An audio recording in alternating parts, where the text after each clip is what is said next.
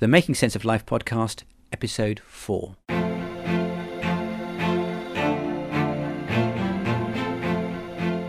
According to J.K. Rowling, life is difficult and complicated and beyond anyone's total control. The humility to know that will enable you to survive its vicissitudes. The Making Sense of Life podcast will not only empower you to navigate through a fast-changing world, but also to grow in body, mind and spirit. Inward change precedes outer transformation. As the ancient Greek author Plutarch once said, what we achieve inwardly will change outer reality. This podcast is sponsored by Logos Medical Legal. Sunil also works privately with senior leaders. Go to drsunil.com/corporate to find out more.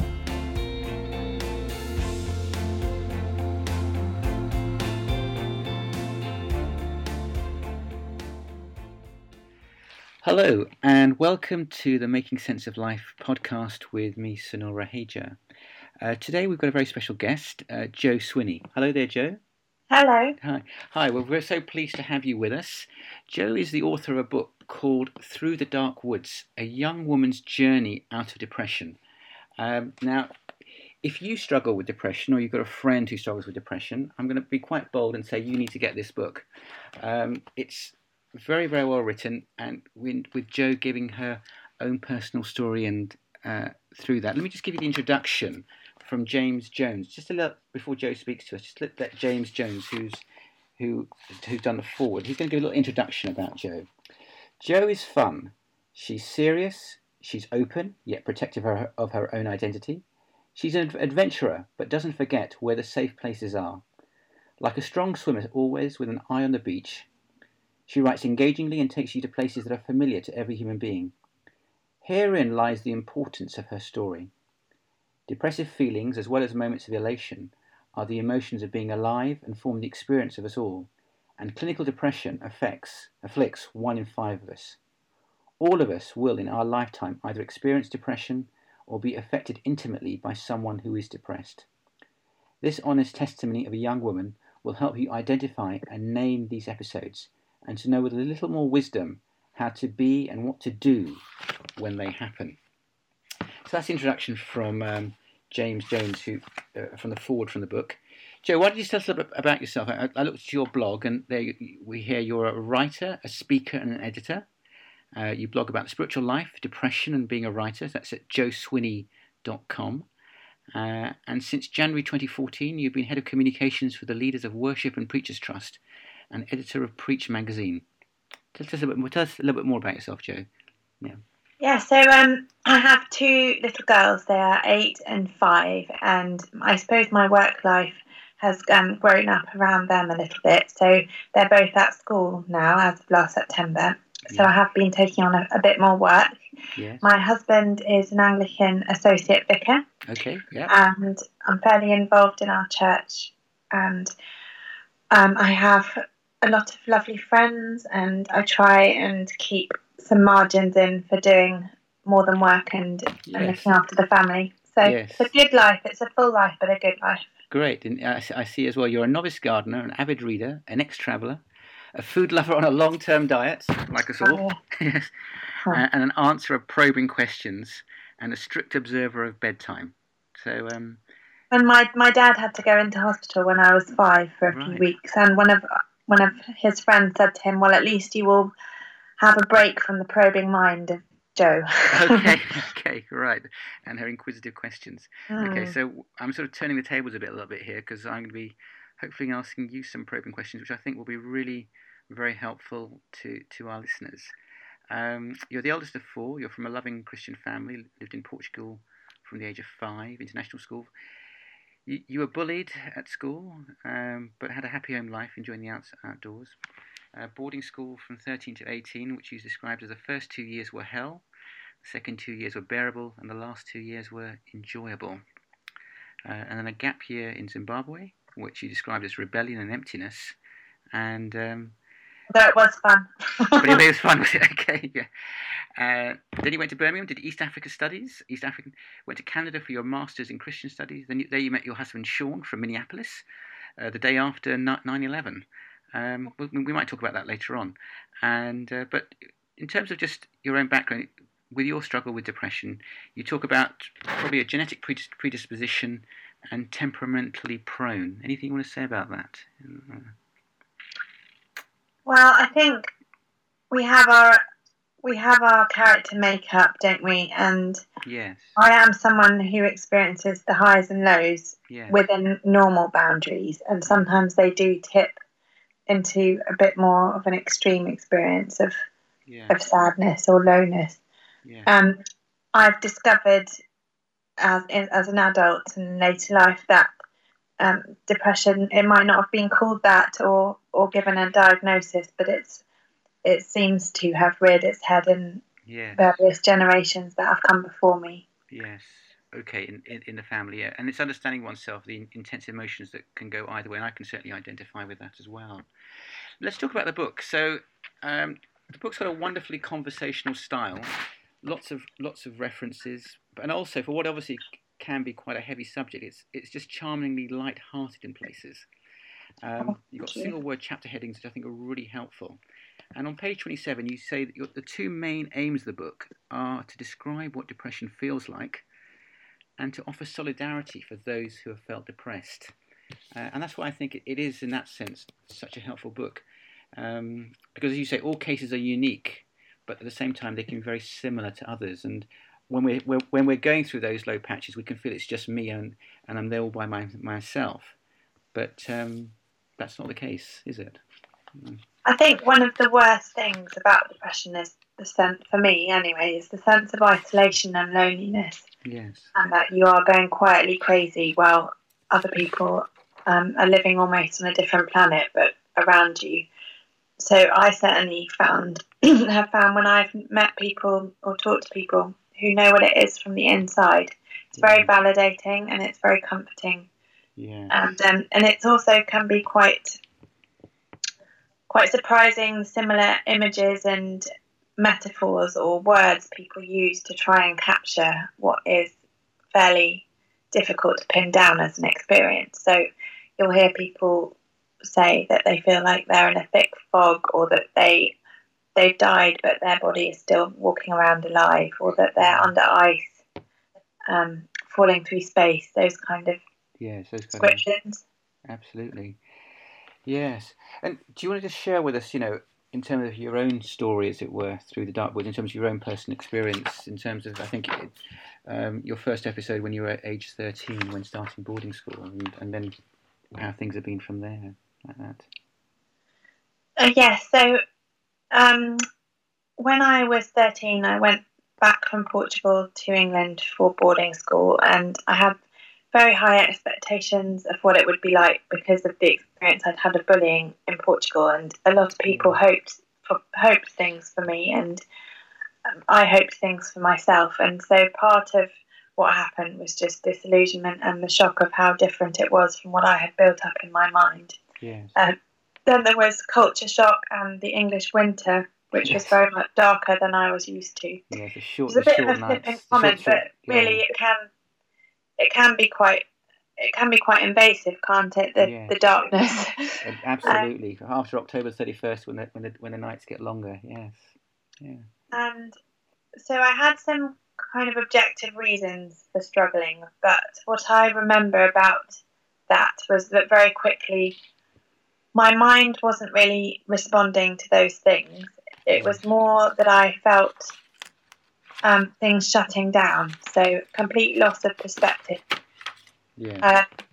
I had no frame of reference for what was happening. The word depression or the symptoms that go along with that were I'd never been exposed to them. Yeah. And looking back, it was sort of pretty textbook, I suppose, in terms of what was happening to me, losing my appetite, waking up at 4 a.m. and lying there full of fear but unable to move, crying almost continually, feeling that all I could think of was about my own shortcomings, and I was being bullied again, and I took that as confirmation that I was deficient because it had happened to me before, and here I was in another setting happening again. So I thought objectively that was kind of proof that I wasn't acceptable. Yes, and I think, yeah. I just felt I couldn't see out of the moment, and the moment itself was unbearably painful, really. Yeah. And you talk about, I think, in the book, 4 periods of major depression and long-term dysthymia until the age of 25 is what you say there. Yeah, so from that first, I think that first sort of really extreme period of disappearing into it was about 4 months. And then I worked incredibly hard to dig myself out. But from that point, as you say, till I was 25, it was more a question of periods of respite from depression than the other way around, than periods of depression in a normal life. Yes. Yes.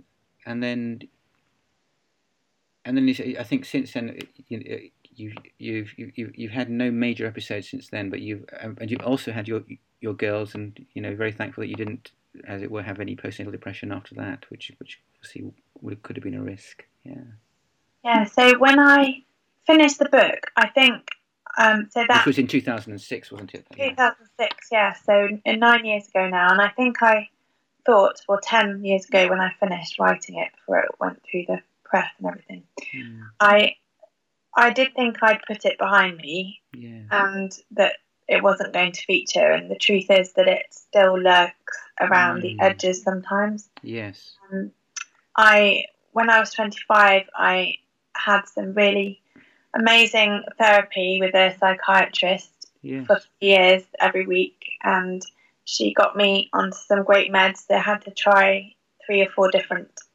kinds before we found one that made a difference, and when we did, it made a huge difference. Wonderful. Yes.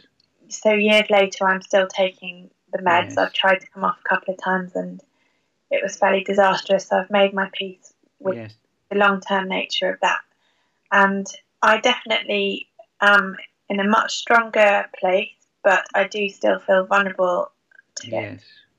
And you need to have those protective disciplines and habits, which hopefully we'll come to later on, in place as well.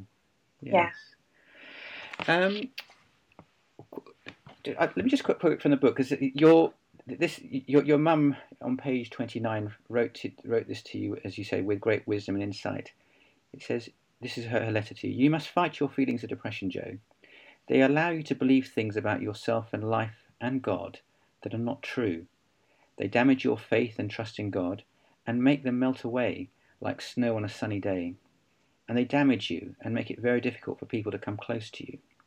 Resist the temptation to get locked up inside yourself. And that was a letter that your mum wrote to you. And I suppose what I'd say, I'd like to ask you, if you could talk to your 13 or 20-year-old self with the benefit of hindsight, what would you say to yourself? Oh, well, I had such fear about the future that used to just eat me alive, and I would say everything works out better than you could have imagined. Yes, there is something about that. I also know that my 13-year-old, 20-year-old self wouldn't have been able to hear that. Yes. There is something about, as your mother writes, and as you're saying there as well, that you're telling yourselves about, you're telling things about yourself and about life that are just not true. And when they're locked up inside you, they can have this incredible amount of power. And it's, in a sense, if you can allow a little chink of just questioning their power, then they can really, as it were, begin to see change. But as you said, whether you can hear that at the time or not is another matter. I think the thing about depression, and anyone who's been there will know this, even 1 second is almost beyond bearing. So if I had told myself, you're gonna come through this, if it hadn't been, in 5 minutes, that might have been a horrible thing. I might not have found that very comforting. Yes, you could hear. But I think also the importance as well, and again, why we're keen, to interview you for this podcast as well, is that when you're going through it, you do feel so alone, and it's so important that we have an understanding that well, in terms of giving a name to it as well, the power of using the dreaded D word. I think of Sue Atkinson. She talks about this in her book, which you quote on page 44. What gave me my first insight into the idea that doctors and psychiatrists might not always be right with their labels was that each one of us, each one I saw gave me a different name. It gave me a different one. Not only was that really mind-blowingly funny, it was also utterly disconcerting. I didn't see myself as a cyclic depressive with paranoid tendencies. I was a hurting person, and I wanted to know why. So there's something about, it's good to, as it were, like Churchill talked about his black dog that was there, and so there is this depression. The depression is not me, although often at times it can feel like that. But there's also a sense of I need to separate myself away from that. And when I worked at the National Society for Epilepsy, we were very big on not calling people epileptics, but people with epilepsy. Yeah. And I think it's a similar idea, really, that the condition is not the person. Yes, that's right.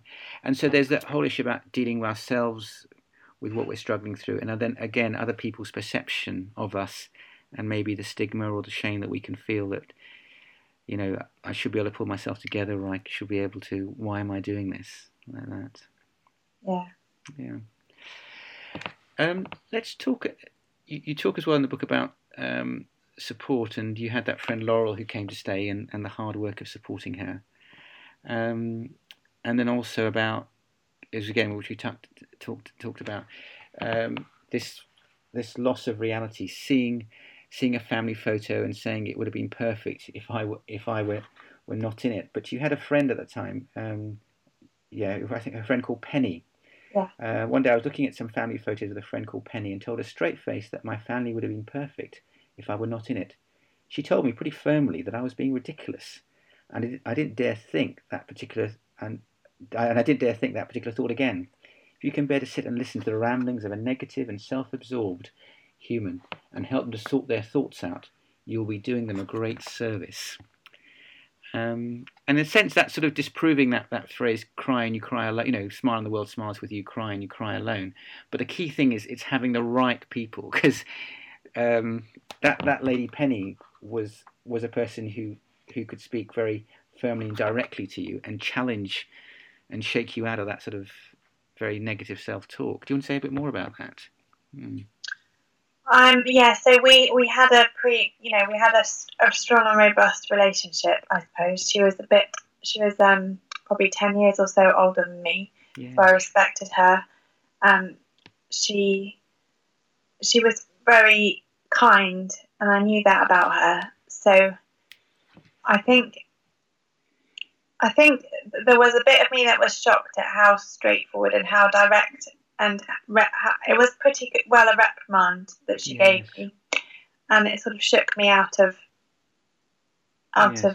the state of mind I'd been in, because I had thought that was a perfectly rational thought. Yes, and that's the challenge, isn't it? It's getting the right balance between being empathic and understanding and getting alongside, and then appropriately challenging, and you really need a lot of wisdom for that, to get that right balance.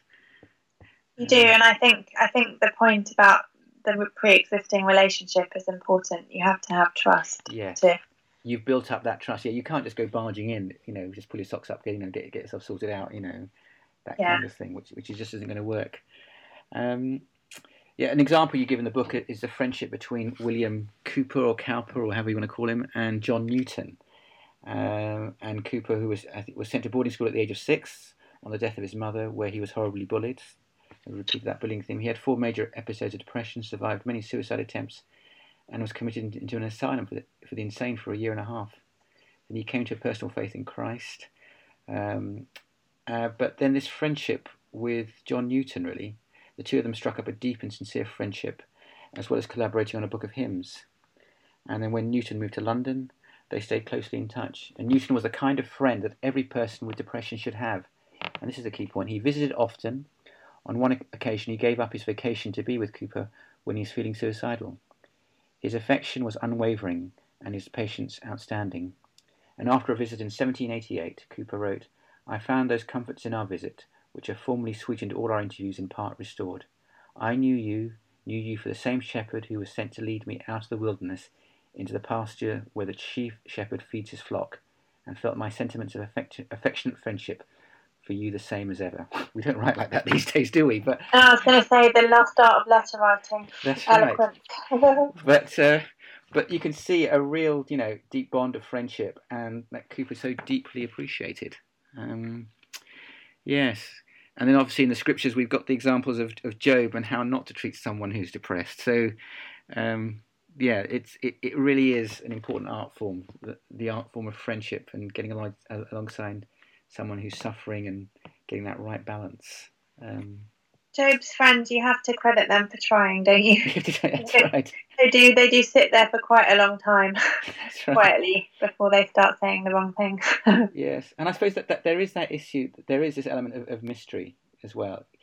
Yes, some depression can be a consequence of things that we've done wrong in the past and guilt, but there is a large part that and some can be due to health, physical health, thyroid issues, all sorts of things. But there is an element of mystery as well, and so we've got to tread very, very carefully in passing judgment. Joe, let's move on. Let's talk about then in chapter 6, you talk about relationships. You talk about meeting Sean, your husband, after the day after 9/11. Tell us a little bit about that story as well. And 9/12 it was. Yeah. I had been studying in Canada for a year, and he arrived during my second year, and it was a fairly quick recognition of each other, I suppose, a bit like that. Yeah.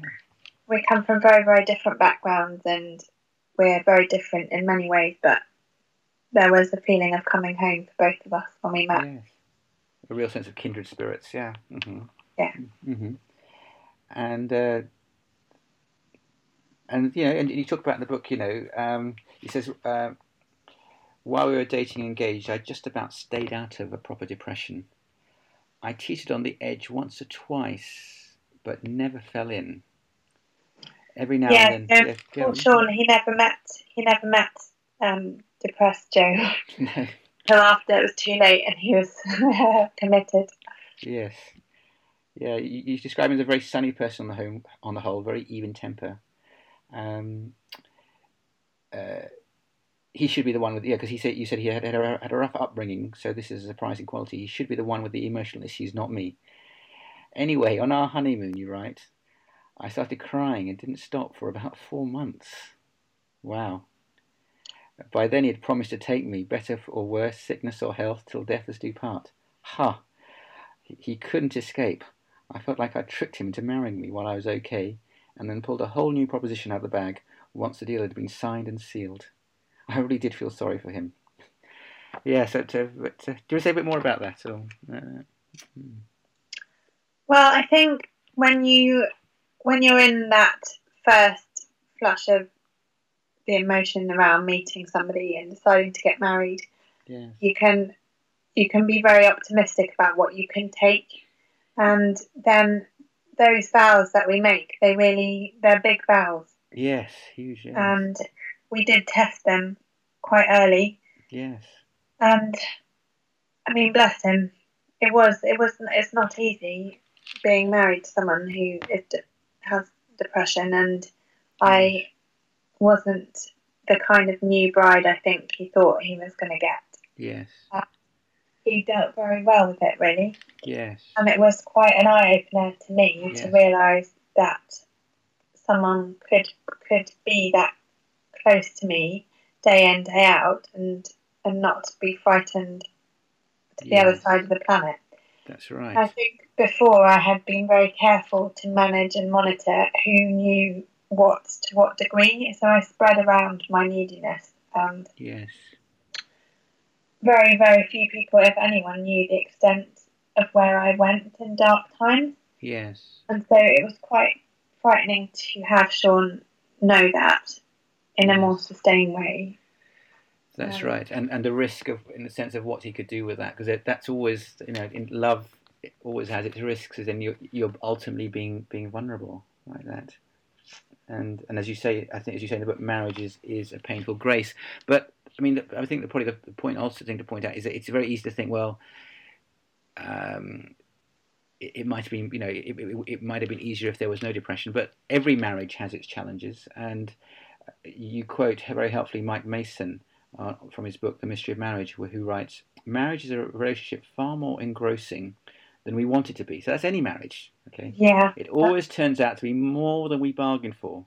It is disturbingly intense, disruptively involving, and that is exactly the way it was designed to be. It is supposed to be more almost than we can handle. It was meant to be a lifelong encounter that would be much more rigorous and demanding than anything human beings ever could have chosen, dreamed of, desired, or invented on their own. So, although obviously, in a sense, Sean didn't quite know what he was letting himself in for, it's just an extenuation of what every marriage is as well. When you have two people who, from different backgrounds and different ideas and temperaments and experiences, come together. But Yeah. like that. So so that's we're just talking about relationships from there.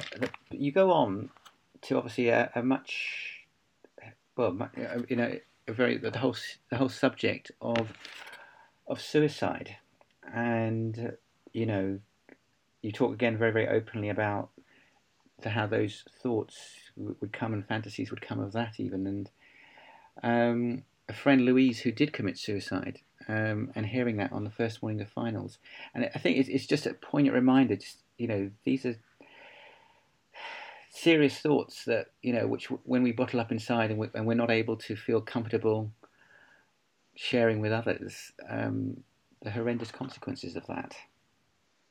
Yeah, I think it's the very worst aspect of depression. Really, is that it can be life threatening, and it happens, doesn't it? People do take their own lives because they just can't bear it anymore. Yes. And I think that's one of the reasons why it's really important to seek help and Yes. to vocalise what's going on, even if it frightens you or frightens people, because Yes.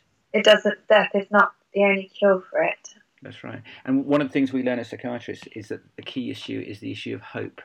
So long as you've got some hope, even a tiny vestige of hope, that can keep you from doing that ultimate act, really.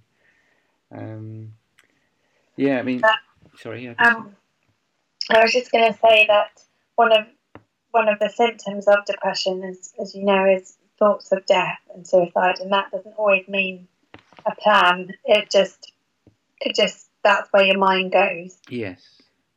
And it's just one of the weird realities of living with depression is that you think a lot about death. Yes, that's right. Yes, and in a sense,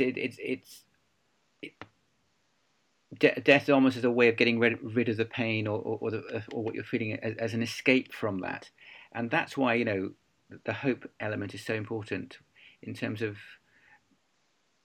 I've talked to people who have been suicidal, and you ask them, what's held them back, and it's the thought of a loved one, what the impact will be on the family, and the fact that I'm not just living for myself, and talking from a Christian viewpoint is that I'm made in the image of God, and that I never chose to be born into this world, and God has got me here for a purpose, and although I'm going through these struggles, there are things that God wants to teach me and show me.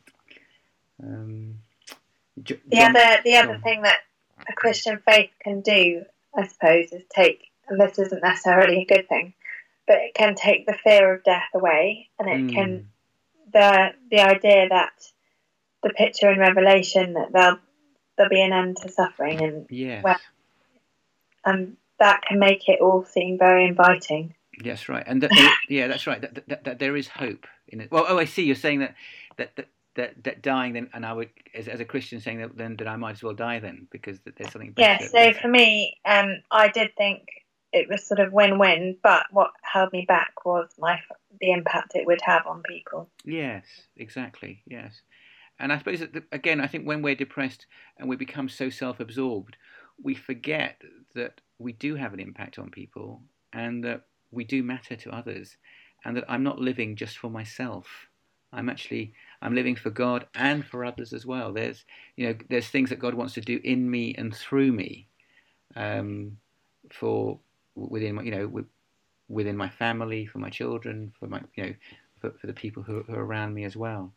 John White, the psychiatrist, you quote him in the book, says, "Let us grant that suicide is not only tragic but sinful. Let us accept that life is a precious gift from God and that issues of life and death belong to their author. But let us look on those who take their lives with the compassion with which Jesus looked on all sinners. Indeed, if compassion is called for, surely some suicide victims call for more compassion than other sinners." And so while we acknowledge, the deep depth of pain people struggling with depression and suicidal feelings go through, we want to do everything we can to say to them, or to maybe even to people who might be listening right now, that there is hope and that God doesn't want you to take your life, that He does want, that there can be light at the tunnel. It might not feel like it might not seem like it, but when the night is the darkest, that's just before the dawn, and it's living with that perseverance and that hope. And again, as we're talking as Christians as well, Christ went through His dark night of the soul for us, and so there is someone who cares. There is someone who is there for you. It doesn't feel like it, doesn't seem like it, but you do matter. Again, going back to your mother's letter to you when you were younger, that these are lies you're telling yourself. That what you're telling yourself at the moment is just not true. Do you want to say anything on that, Joe? Yeah. Well, just to agree with you. Really, there are times where you absolutely cannot trust your own thoughts, and it's dangerous to rationalise with yourself because you can't hear it. So at those times, you have to fall back on truth that you have embedded in earlier times and in happier times, and in the scripture and in love that people have for you. And yes, so there's holding on to that at that point, and then there's, as it were, as you come through that, it's then getting through each day. And chapter 8 is entitled Survival, and it's a great chapter. I'm going to repeat what I said at the beginning. You need to go and get this book, Through the Dark Woods, by Joanna Swinney, published by Lion Hudson. And chapter 8 has got a lot of areas to cover. I can read them out. I'm going to read them out, the titles, and what I'm going to ask you, Joe, is let's talk about some of these. I don't think we can cover all of them, but you say read and memorize truth, prepare for your black spots, write lists, exercise, treat yourself, laugh, do something for someone else, make friends with an animal. We've just got a puppy, so that's why I'm smiling at. Oh, wow. Make friends with an animal. Be creative. Say thank you prayers. Pay attention to your dreams. Safe places, safe people. Avoid unsafe people. Journal. Find thoughts that trigger negative feelings. Take care of the basics. Melissa's yummy soup. Yes, we actually cooked that one time. My wife cooked that one time. I remember. Learning relaxation techniques. Listen to music. Play. Be kind to yourself. It's a great chapter. So do get the book and do. If you're not going to read nothing else, read chapter 8 is what I'd say. But let's talk about some of those. Which ones do you want to start with, Joe? Well, I think taking care of the basics is really key. Yes. In terms of looking after your body, getting enough sleep, exercise, create some endorphins, doesn't it? That give you a bit of a natural lift. And there's something about our culture that says it's very sort of macho to thrive on, 5-6 hours of sleep. But I think, all the research shows that's complete baloney. You do need sleep. Sleep is so important. Yeah, like that. And I think the symptoms of extreme tiredness are quite close to the symptoms of depression. So, yes. Obviously sometimes you can't get sleep, like if you've got a newborn baby or if you're sick. Yes. But if you have any say over it, you can do things like get a regular bedtime and yes, not take your screen to bed with you and that kind of thing. That's right. But we do need 8 to 9 hours of sleep. Really need to emphasize, and even for mothers with young babies, the advice that we got when we had our children was for the mother was sleep when the baby sleeps. Don't worry what time of day or night it is. If it's the afternoon and the baby's sleeping, then you sleep as well. That's so important. Yeah. So take care of the basics and also and make sure you're eating well. Melissa's yummy soup, the recipe that you quote in there as well. Yeah. Like that. Anything else about taking care of the basics? I know it's just common sense, really, isn't it? But I think it does have a huge impact on the whole picture. Yes. You've also talked about there's such a long prepare for your black spots. Do you want to say anything about that? Well, I think I definitely noticed there were certain times of day or even certain times of week where I could see trouble coming because it was a pattern. Yeah. So, as an example, I used to find the very early mornings and getting up really difficult. So for a while, my housemates and then later Sean used to make me a cup of tea and come and sit with me, and in the first bit of waking up, just for company, which was amazing. Yes. Other people I've heard of have done things like ask a few friends to give them a call first thing, phone them for a friendly voice. Yes. There are things like, for some people it might be like a 4 o'clock sugar dip, or it might be a time of year that as winter approaches that you're going to have issues, or that that a certain anniversary is a big trigger for depression for you. And if you can prepare for those things, then you're better armed. You can come up with strategies. You can work out in advance how you're going to handle it and what extra support you can put in place. Yeah. And then maybe it won't hit you quite so full on. Yeah, so to be forewarned is to be forearmed. Exactly. So it doesn't knock you sideways out of the blue. That's really helpful. And I think that the importance is, again, we've talked about the importance of trusted friends. They say that I think people not having supportive friendships is as damaging to your health as smoking a packet of cigarettes a day, that kind of thing. So So I still to this day have got a list of 5 people in the back of my diary, my planner, and I know that they are people I can call if I need to. I also try and keep them in the loop if I feel like I'm starting to head in a bad direction, and I'll let them know. Yes. And they then keep tabs on me, and it's just sort of a system that helps me feel like I'm not going to fall through the cracks with no one noticing. Okay, that's really, No, absolutely. You talk as well about keeping a journal. Just on that. Do you want to talk about that? Yeah, so I think journal keeping can be good. It can also, I think you also need to watch out that you don't just write your droopy, mopey, sad thoughts down. Yes. It can be a good way to force yourself to be consciously grateful for things, to notice the good in your life. Maybe sometimes it can have a function to help you record how long and how bad you've been feeling, but it's it's interesting you say that because I currently keep a journal, and I've sort of gone in and out of keeping journals.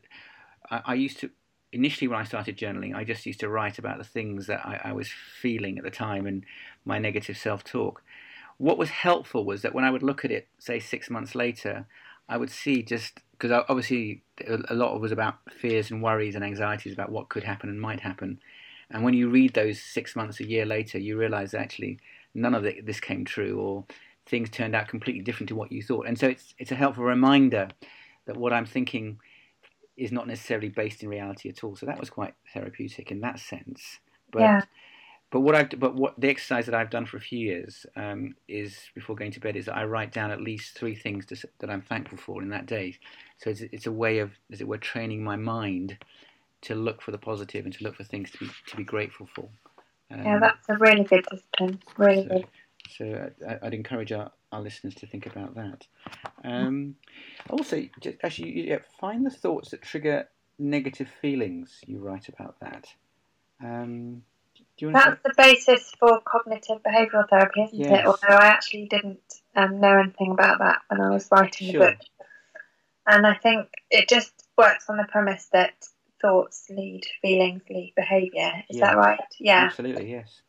So sometimes we just let our thoughts chanter on and we don't question them, and then we claim, or then we are surprised that we feel bad as a result. So sometimes just stopping yourself in your tracks and working out what thought it was that took you to that emotion. Yes. Is really helpful. Exactly, because a single thought can take you completely down the wrong alley. And I always remember, I don't know if you come across a book by Martin Lloyd-Jones called Spiritual Depression. Yeah. Apparently, I think a guy called George Werwer used to recommend reading it, but he found people would get depressed reading it. So I've got it on my shelf. But I have it on my shelf, and I've never read it. No, but there is one small section where he says, the insight that he's got there is, and we can save our listeners to reading it as well. One insight there is, most of what he says is most of our problems in life come because we're listening to ourselves rather than, I think, speaking, rather than preaching or speaking to ourselves. And what he means is that when you wake up in the morning, you have all this sort of negative gunk that's there.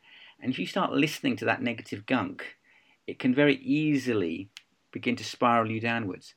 And, as both of us as disciples of Christ, what the reminder there is, I need to, first of all, the first things I need to, as it were, fill my mind with are scriptural truths of God's love, His goodness, His grace, His mercy, the fact that He's in control, the fact that it's all about Him and not about me. And as I, as it were, preach those messages and speak that truth to myself and memorize that deep within, then that gives me the strength, as it were, to face the day and move forward. Yeah, definitely. And I found that enormously helpful, actually, over the last few years, realizing that that's, if you like, that if I don't do that, then there are negative thoughts that can, as it were, trigger me into a downward spiral. You've got here, let me just remind you some stuff. You've got here, write lists, exercise, treat yourself, laugh. Do you need any of those you want to highlight? Well, the list writing is quite a helpful tool, just in the fact that life can feel quite overwhelming when you're suffering with depression. Yes. And writing lists sort of breaks it down into small and manageable tasks, and when you can tick things off, it gives you a sense of being a little bit in control and that you're handling your life in a positive way. Yes, you're getting out of your head, as it were. Yes. Yeah, and there have been times when I've written ridiculous lists, like get dressed, do my teeth, have a cup of tea, that level. You sure? There's sometimes the entire day looks undoable, but if you can get it on paper, you feel like it's somehow just a step by step. Absolutely, yeah. And having said that, and I suppose this is the reminder as well, is that although it feels sort of so basic, and yet there are people in the world who've suffered a stroke, for example, who they would give anything to be able to get dressed because they're paralyzed and things like that. And it's just sort of helping yourself to sort of, in a sense, be thankful, in a sense, although you might not feel it, say, I thank you, God, that I do have hands and feet and arms and legs, and help me to appreciate that. Although it doesn't always, it's not always easy, I accept. Yeah. And some tasks, while they might be insignificant when you're healthy and happy and when you're in a good place, they are a significant achievement. Yes. That you should celebrate that you've done, I think. Yes. No, absolutely. And again, that's what that sort of leads into the danger of comparison and sort of comparing yourself with others. Just don't go down there. Really, we've each got different struggles. We're each on different journeys. We can certainly learn from each other and be inspired by each other, but just don't compare yourself with other people. Yeah. I've just read one on the list. Pay attention to your dreams, and you had 1 month to decide whether to marry your ex-boyfriend. I forgot I put that in the book. You put that in the book. Yeah, you put it in the book, so I feel safe raising it. Yes, that's fine. Do you want to say anything about that, or? Oh well, the dream, it was fairly obvious. I was getting married to this chap, and in my dream, and I was wearing a black wedding dress, and everybody, it was in this kind of cavernous, dark cathedral, and everyone was crying and wailing. Oh wow! Yeah, and I woke up, and I had been feeling all kinds of unjoyous feelings, but that dream really helped me know what I really felt about it. Yes. Okay, so that was so it's a good thing you paid attention to that dream anyway. Yeah, like that. I think if you remember your dreams, sometimes I think the best advice I was ever given about dreams, because I dream very vividly and I always remember them, was not to pay so much attention to what's happening in them on the surface, but what the feelings behind them are. The feelings will often relate to something I'm processing from what's going on in my life, and it can help me identify what it is I'm feeling about that. Yes, that's very helpful. Okay, let's move on.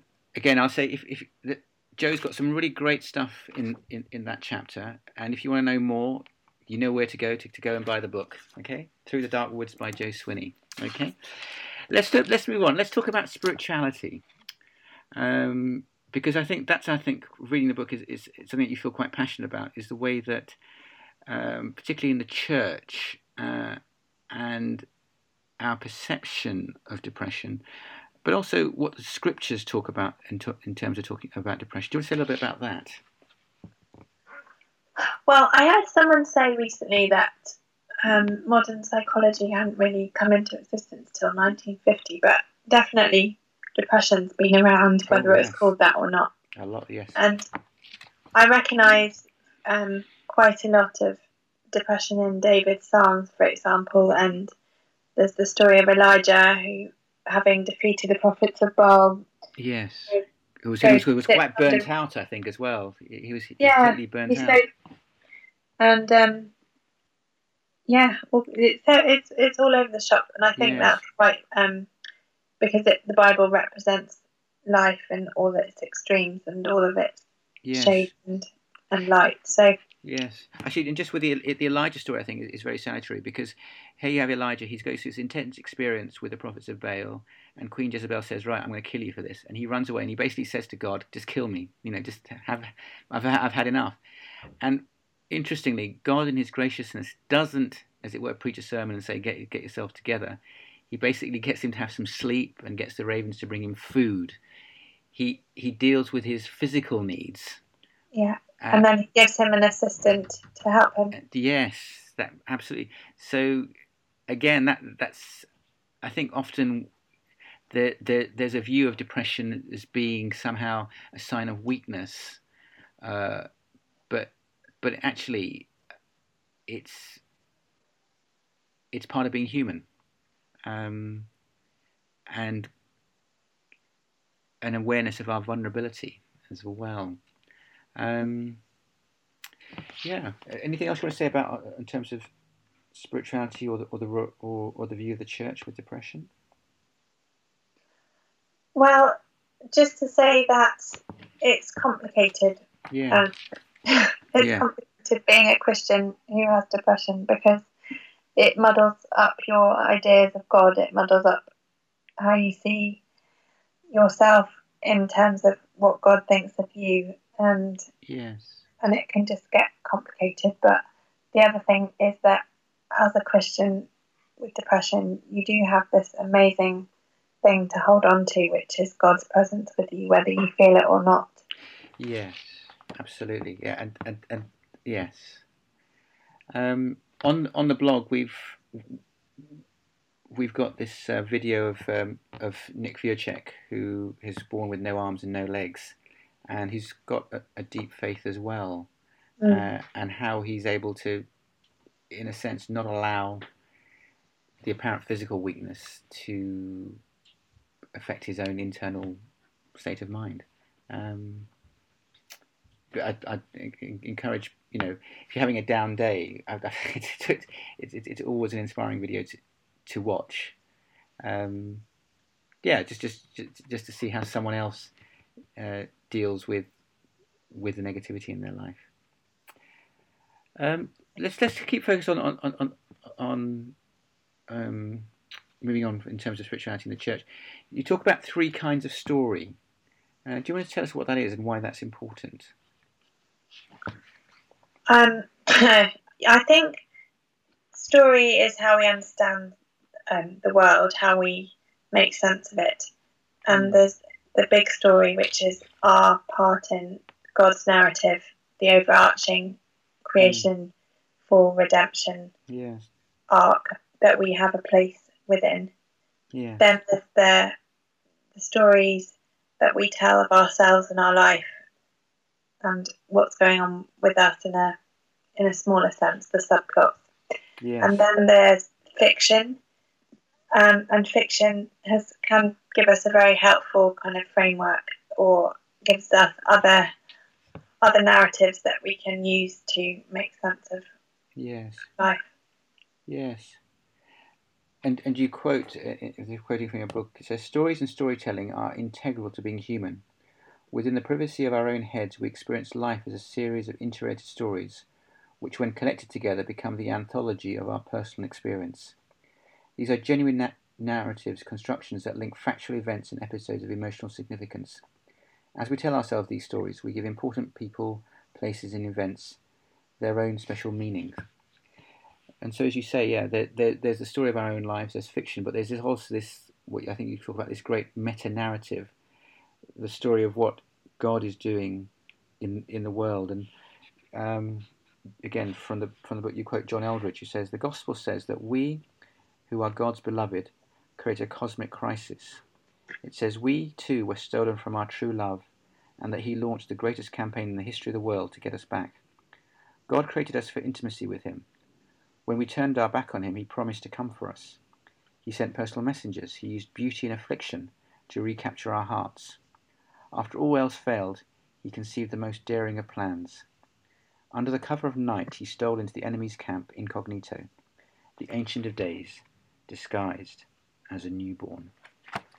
And there's something about that, if you like, the gift of depression, in a sense, showing us our weakness and vulnerability, and showing us the seriousness of life, and that we're here on earth for a very serious reason, and this is a personal battle that we have to struggle with, but that there is meaning and purpose behind it. I think you talk about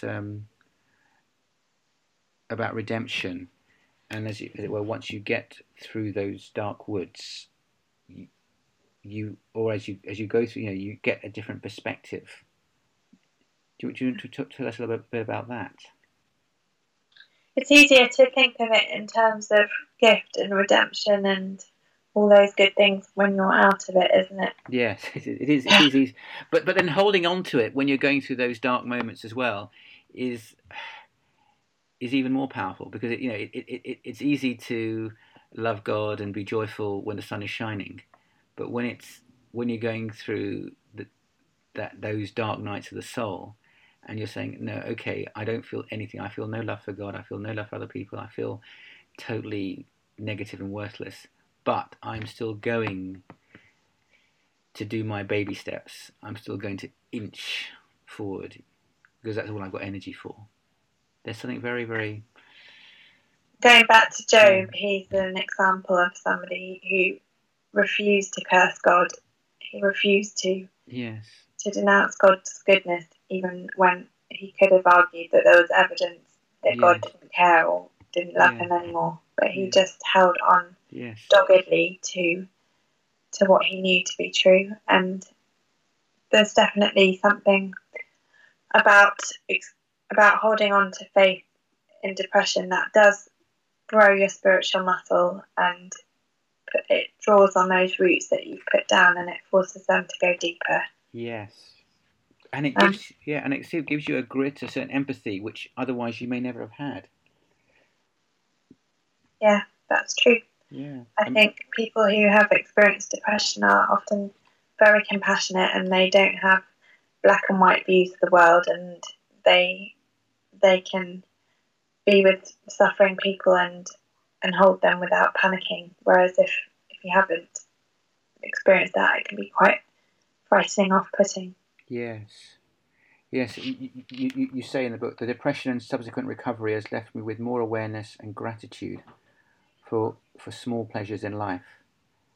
And each time I've gone through a time of depression, come out of the other side and found I've survived, I've gained a little more confidence and strength to face life's coming challenges. I still have moments of quaking in my boots at the very thought of getting depressed again, but mostly I have a quiet knowledge that if it happens, I will get through it as I have before. And I think also of Nietzsche's quote, he says, I think, because of the saw in my foot, I can jump higher than anyone with sound feet. And so there's that sort of paradoxical thing that because you go through that experience, it as you go through that, the potential to impact other people's lives and to make a difference is all the more greater as well than if you hadn't gone through it. So, so Joe, you would never have written this book if you hadn't gone through what you went through. It would never have come out. Very true. Very true. We're coming towards the end. Are there any sort of final thoughts or things you'd like to share with us? My parting shot. Your parting shot. What would it be? Well, I think what I would like to finish on is what we were talking about, the importance of hope. And there's a lot of help out there for depression. Understanding about it is growing. I think the stigma is hopefully decreasing little by little. And I would just say to people who maybe are realising that this might be what's going on, just really there's no shame in getting some help. Go to your GP, research talk therapies, consider medication. Maybe that might be a route for you, but don't feel that you have to live in this new reality. It can be beaten, it can be defeated, and it doesn't have to be the way that you feel and the way that you are forever. Yes. No, absolutely. And just again to mention Joe's book, Through the Dark Woods, by Joanna Swinney, available from Amazon. We'll have a link to it on the website. Also, there is a ebook that I've written on strategies to manage negative thinking in modern life. Again, that's available on drsunil.com. Joe's website is joeswinney.com. And again, there'll be other resources on there as well. To close, I wanted just for us to close with a prayer that I've always found myself going back to. The first part of it's very, very famous, and when I read it out to you, our listeners will know it. But the second part, I think, speaks very powerfully to people struggling with depression. It says, God give us grace to accept with serenity the things that cannot be changed, courage to change the things which should be changed, and the wisdom to distinguish the one from the other.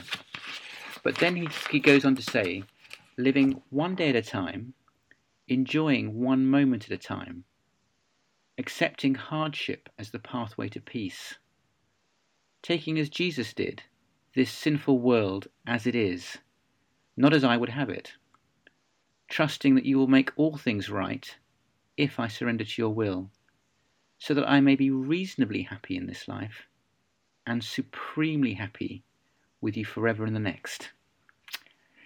Amen. Amen. So, Joe, thank you so much.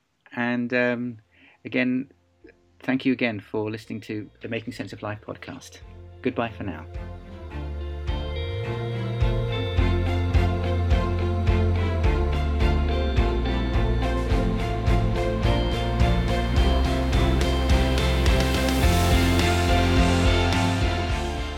If you've enjoyed today's conversation, you can get all the show notes for this episode from drsunil.com.